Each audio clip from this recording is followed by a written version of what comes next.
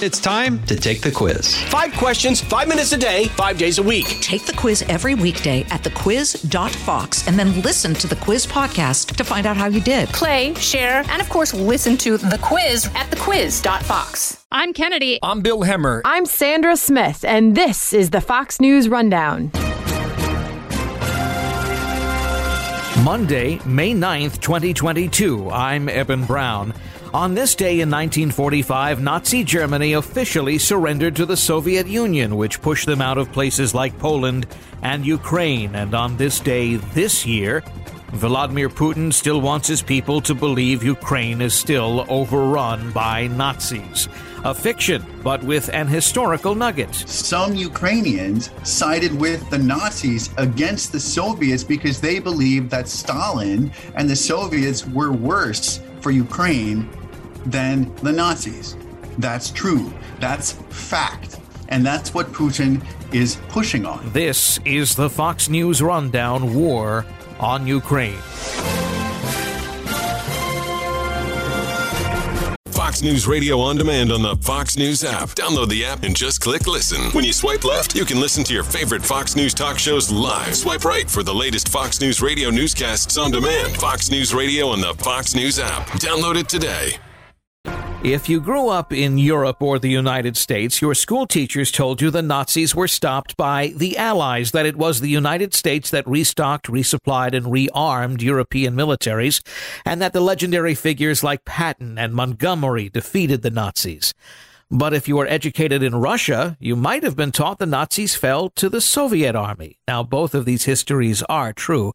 It was the Soviets who liberated Eastern Europe from Nazi rule, only to enslave them to Soviet communism after. And this history plays right into why Vladimir Putin is engaged in a brutal but apparently senseless war, attempting in his mind to rid Ukraine of Nazis yet again. He reiterated that during a speech today, May 9th, when Russia still commemorates the Soviets defeating Hitler's war machine. If you listen to Putin's speech today, he talked a lot about power, how Russia was a strong country, a powerful country, even a big country. He was emphasizing this over and over again. Matthew Schmidt is a political science and national security professor at the University of New Haven. And this is linked to the victory of the Soviet Union over Nazi Germany in World War II. He also talked a lot about how the West had stolen the story of that victory, that it was the Soviet Union who really won the war and not the West. And there's some truth to that. But what you see here is a weak leader. What you see here is someone who is talking about past glory that isn't in the present. And if you go back to, I think, the single most important sentence that Vladimir Putin has ever said, is that he sees the largest catastrophe of the 20th century as the collapse of the Soviet Union. Now, a lot of people misunderstand that. They think what he's saying is he wants to revive the Soviet Union. But he doesn't. He doesn't want to bring all the former countries of the Soviet Union back under one formal political leadership. He's not a communist. He's an arch capitalist or an oligarchist. So that's incorrect. But what he wants is to bring Russia back to that point of world historical power in 1945 on May 9th, when it was the Soviet Union and Russia really as the Soviet Union that determined the course of human history by defeating the Nazis. And what he's trying to do today is reconnect with that past, to say what's going on in Ukraine is a continuation of that moment when the Nazis were defeated. And it was Russia that led that defeat. It's pretty preposterous, I think, to continue this narrative that Ukraine is a Nazi state. Certainly, we've heard about Nazi groups within Ukraine that may or may not have some kind of political sway, or they may have military might. But Ukraine, by and large, is not a Nazi state. It's famously its president, who has certainly become known throughout the world, Volodymyr Zelensky, has a Jewish heritage and the like. So it's a bit peculiar that Vladimir Putin would insist that Ukraine is infested by Nazis and that the Russian military is determined to rout Nazism from its neighbor Ukraine and liberate it somehow. Do the Russian people believe this stuff? I mean, how do we? I guess there's no good way to really gauge what the Russian population is thinking. I don't suspect that we do a lot of opinion polling in Russia, but how do they fall for this, or is this the only thing they know of what's going on in Ukraine? Let me set that aside for a moment. Sure. And let's stipulate that indeed Ukraine is not full of Nazis. But let's look for your listeners about how Putin is able to construct that story for his people. You have to go back again to World War II. Always go back there. Always go back to that touchstone because that's what he's doing. So how does he understand it? Well, there's a certain amount of truth, right? All propaganda, especially good propaganda, has some kernel of truth to it. And that kernel of truth goes back to World War II. Stalin killed over 3 million Ukrainians with a constructed famine in the 1930s. So when war came in the 1940s and the Nazis swept over Ukraine, and then the Soviets eventually started to push back and sweep over Ukraine again to the West, right. Some Ukrainians sided with the Nazis against the Soviets because they believed that Stalin and the Soviets were worse for Ukraine than the Nazis. That's true. That's fact. And that's what Putin is pushing on. When you get to 2014 and the revolution of dignity, the Maidan revolution, as we tend to know it in the West, you had neo-Nazis from the west of Ukraine as some of the first that grabbed their guns, if you will, in the American parlance, right? These were boys, right? They jumped in their pickup trucks, they broke into armories, they grabbed their guns, and they raced east to kill Russians. Some of these were neo-Nazi groups, and some of the best fighters were neo-Nazi groups. And if you look at the Azov battalion, which is still holding out in Mariupol, right? That is the battalion that was associated with the neo-Nazi groups. Now, they were eventually, right, integrated into the larger professionalized Ukrainian military, but they were allowed to keep the name, right? They were sort of allowed to keep their colors. And that's what he's referring to. And again, there's a kernel of truth there. And so he can build that up over and over again with his propaganda machine because he can overemphasize it, right? He can push it to the extreme where you go from a few people who have neo-Nazi tendencies, right, who do reach back and link themselves to the Nazis of the late 1940s in Ukraine, right? Claim that kind of historical connection, and he blows this thing up and he says all of Ukraine is full of Nazis. Now, to the question, right? Yeah. Do the Russian people believe this? It's complicated, right? What do they believe about the war is the real question here. When you look at the younger cohort, the military age cohort, 18 to 24, what you see in polling data before the war and what you sort of get anecdote from even now is that a large plurality, even as high as 40, possibly even 50% of that group are against the war. Why? Because they get their news from social media. And in Russia, that means the social media chat group, the encrypted service known as Telegram, right? Especially Telegram, also Signal. And so they are getting information about the reality of the war that other generations aren't. If you go up and you look at that next group of Russians in age and the one after them, these are sort of the young parents and the older parents of those boys who were fighting. They are against the war, say at 30%.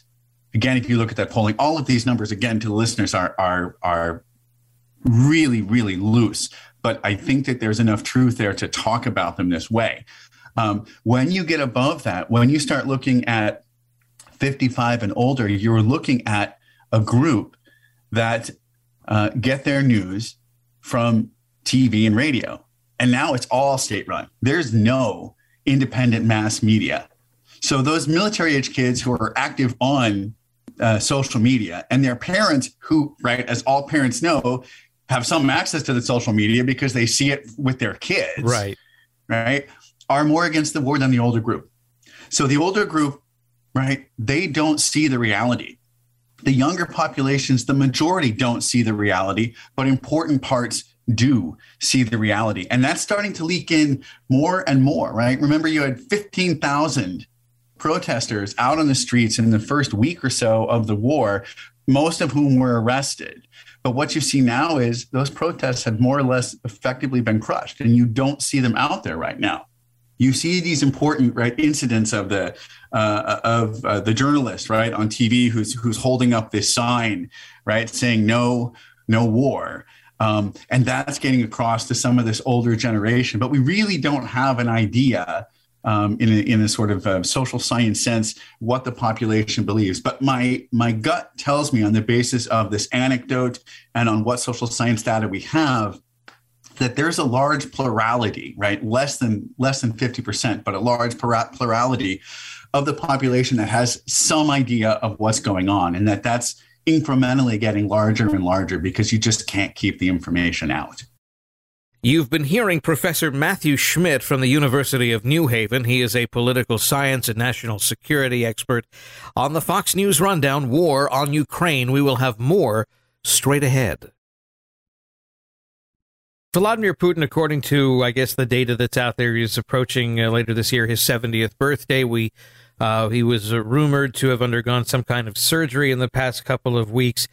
Is it fair to say, is it an easy assessment to make that Putin is wondering about his legacy at this point? He has been the Russian strongman leader for so long, but at some point he has to stop being the man in charge. Either he will become too old to do this, he might die. If the rumors about illness are true, that might come sooner rather than later. He's got to be wondering how he's leaving the Russian state as opposed to how he found it when he came to power. Is this what this is really all about? Is it easy? I know that's an easy generalization to make, but you're the expert here, so go ahead and tell me what you think. I don't think it's all about Vladimir Putin. Vladimir Putin thinks of himself as representing the Russian people, not just presently, but historically. He represents all Russians in the past, and critically here, he's representing what he sees is the Russia of the future and the Russians in the future 100 years from now. What he's building is something that he has called at times Eurasia. And this idea is that Russia and the other states in Central Asia, right, excluding most of Eastern Europe, represent a different kind of culture. And again, he talks about this over and over again in his speech today. Different set of values, right? Anti-democratic, anti-liberal, right? Anti-LGBTQ, right? And so in this case, what he's preserving with this war is what he sees as an encroachment, right? Even a war by the West on Eurasian values. And it is Russia's job to defend those values, right, across its vast swath of land. And it is going back again to this idea that it was the loss of power when Russia collapsed, when the Soviet Union collapsed, that is this catastrophe. And what he's trying to do is return it. I mean, he's trying to, make Russia great again. And that's what drives him. And that is his legacy as a kind of new czar. But he's not saying it's about him, right? He's saying it's about Russia, and it's about Russia's capacity to stand as this new voice, or not a new voice, but to stand as this different voice from the voice of the West and the voice of the East, of Asia, right? Eurasia is neither European nor is it Asian. It takes bits and pieces from both of these and then builds it into something that is entirely historically unique. And Putin's legacy is to keep that from being killed off by the West. With that, I guess the good question to finish up here would be, and I ask this of so many people, and I think it's okay for this answer to keep changing over time. But what is his end game? How does this finish up? Because at some point, he's conducted this war now. I think we're going on 3 months. and he doesn't have much to show for it. He has not taken control of the city. He has not won people to his cause. He has barely taken over a secondary port city, Mariupol, and even that's in dispute, and it didn't come without great cost to him. So what is the end game? How does he say, okay, we've done enough to make our point here? Well, with the caveat, like you said, that prognostication is a fool's errand. Right. Let me be a fool. I think if you listen to the speech again today, is backing off, and he has emphasized in the speech the place and the primacy of the Donbass. And I think if you look at a map, what he's trying to do is slice off the Donbass, the greater region there, not just the two occupied territories, but the larger area, and sort of slice that off, and then down around the south, slice it to the west, right, taking in Mariupol and the cities along the coast all the way to Crimea, and essentially make Ukraine that much smaller, and say what he's done there is created what he's in the past called New Russia, and thus defended main Russia, right? Defended Moscow from the Nazis, which he sees as the Ukrainians to the west, that have, as he sees it, started the war in the Donbass. And if he wins there and he expels the Nazis, the so-called Nazis there, then he's won, and he has taken land and population that are rightfully Russia.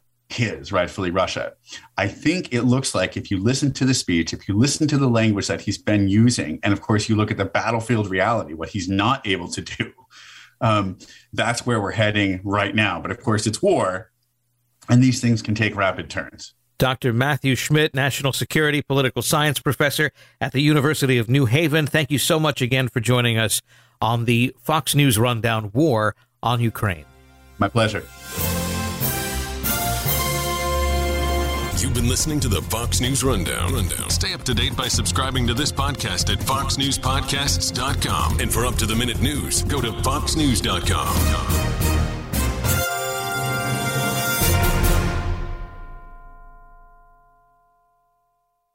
Pull up a chair and join me, Rachel Campos Duffy, and me, former U.S. Congressman Sean Duffy, as we share our perspective on the discussions happening at kitchen tables across America. Download From the Kitchen Table, The Duffys, at foxnewspodcasts.com or wherever you download podcasts.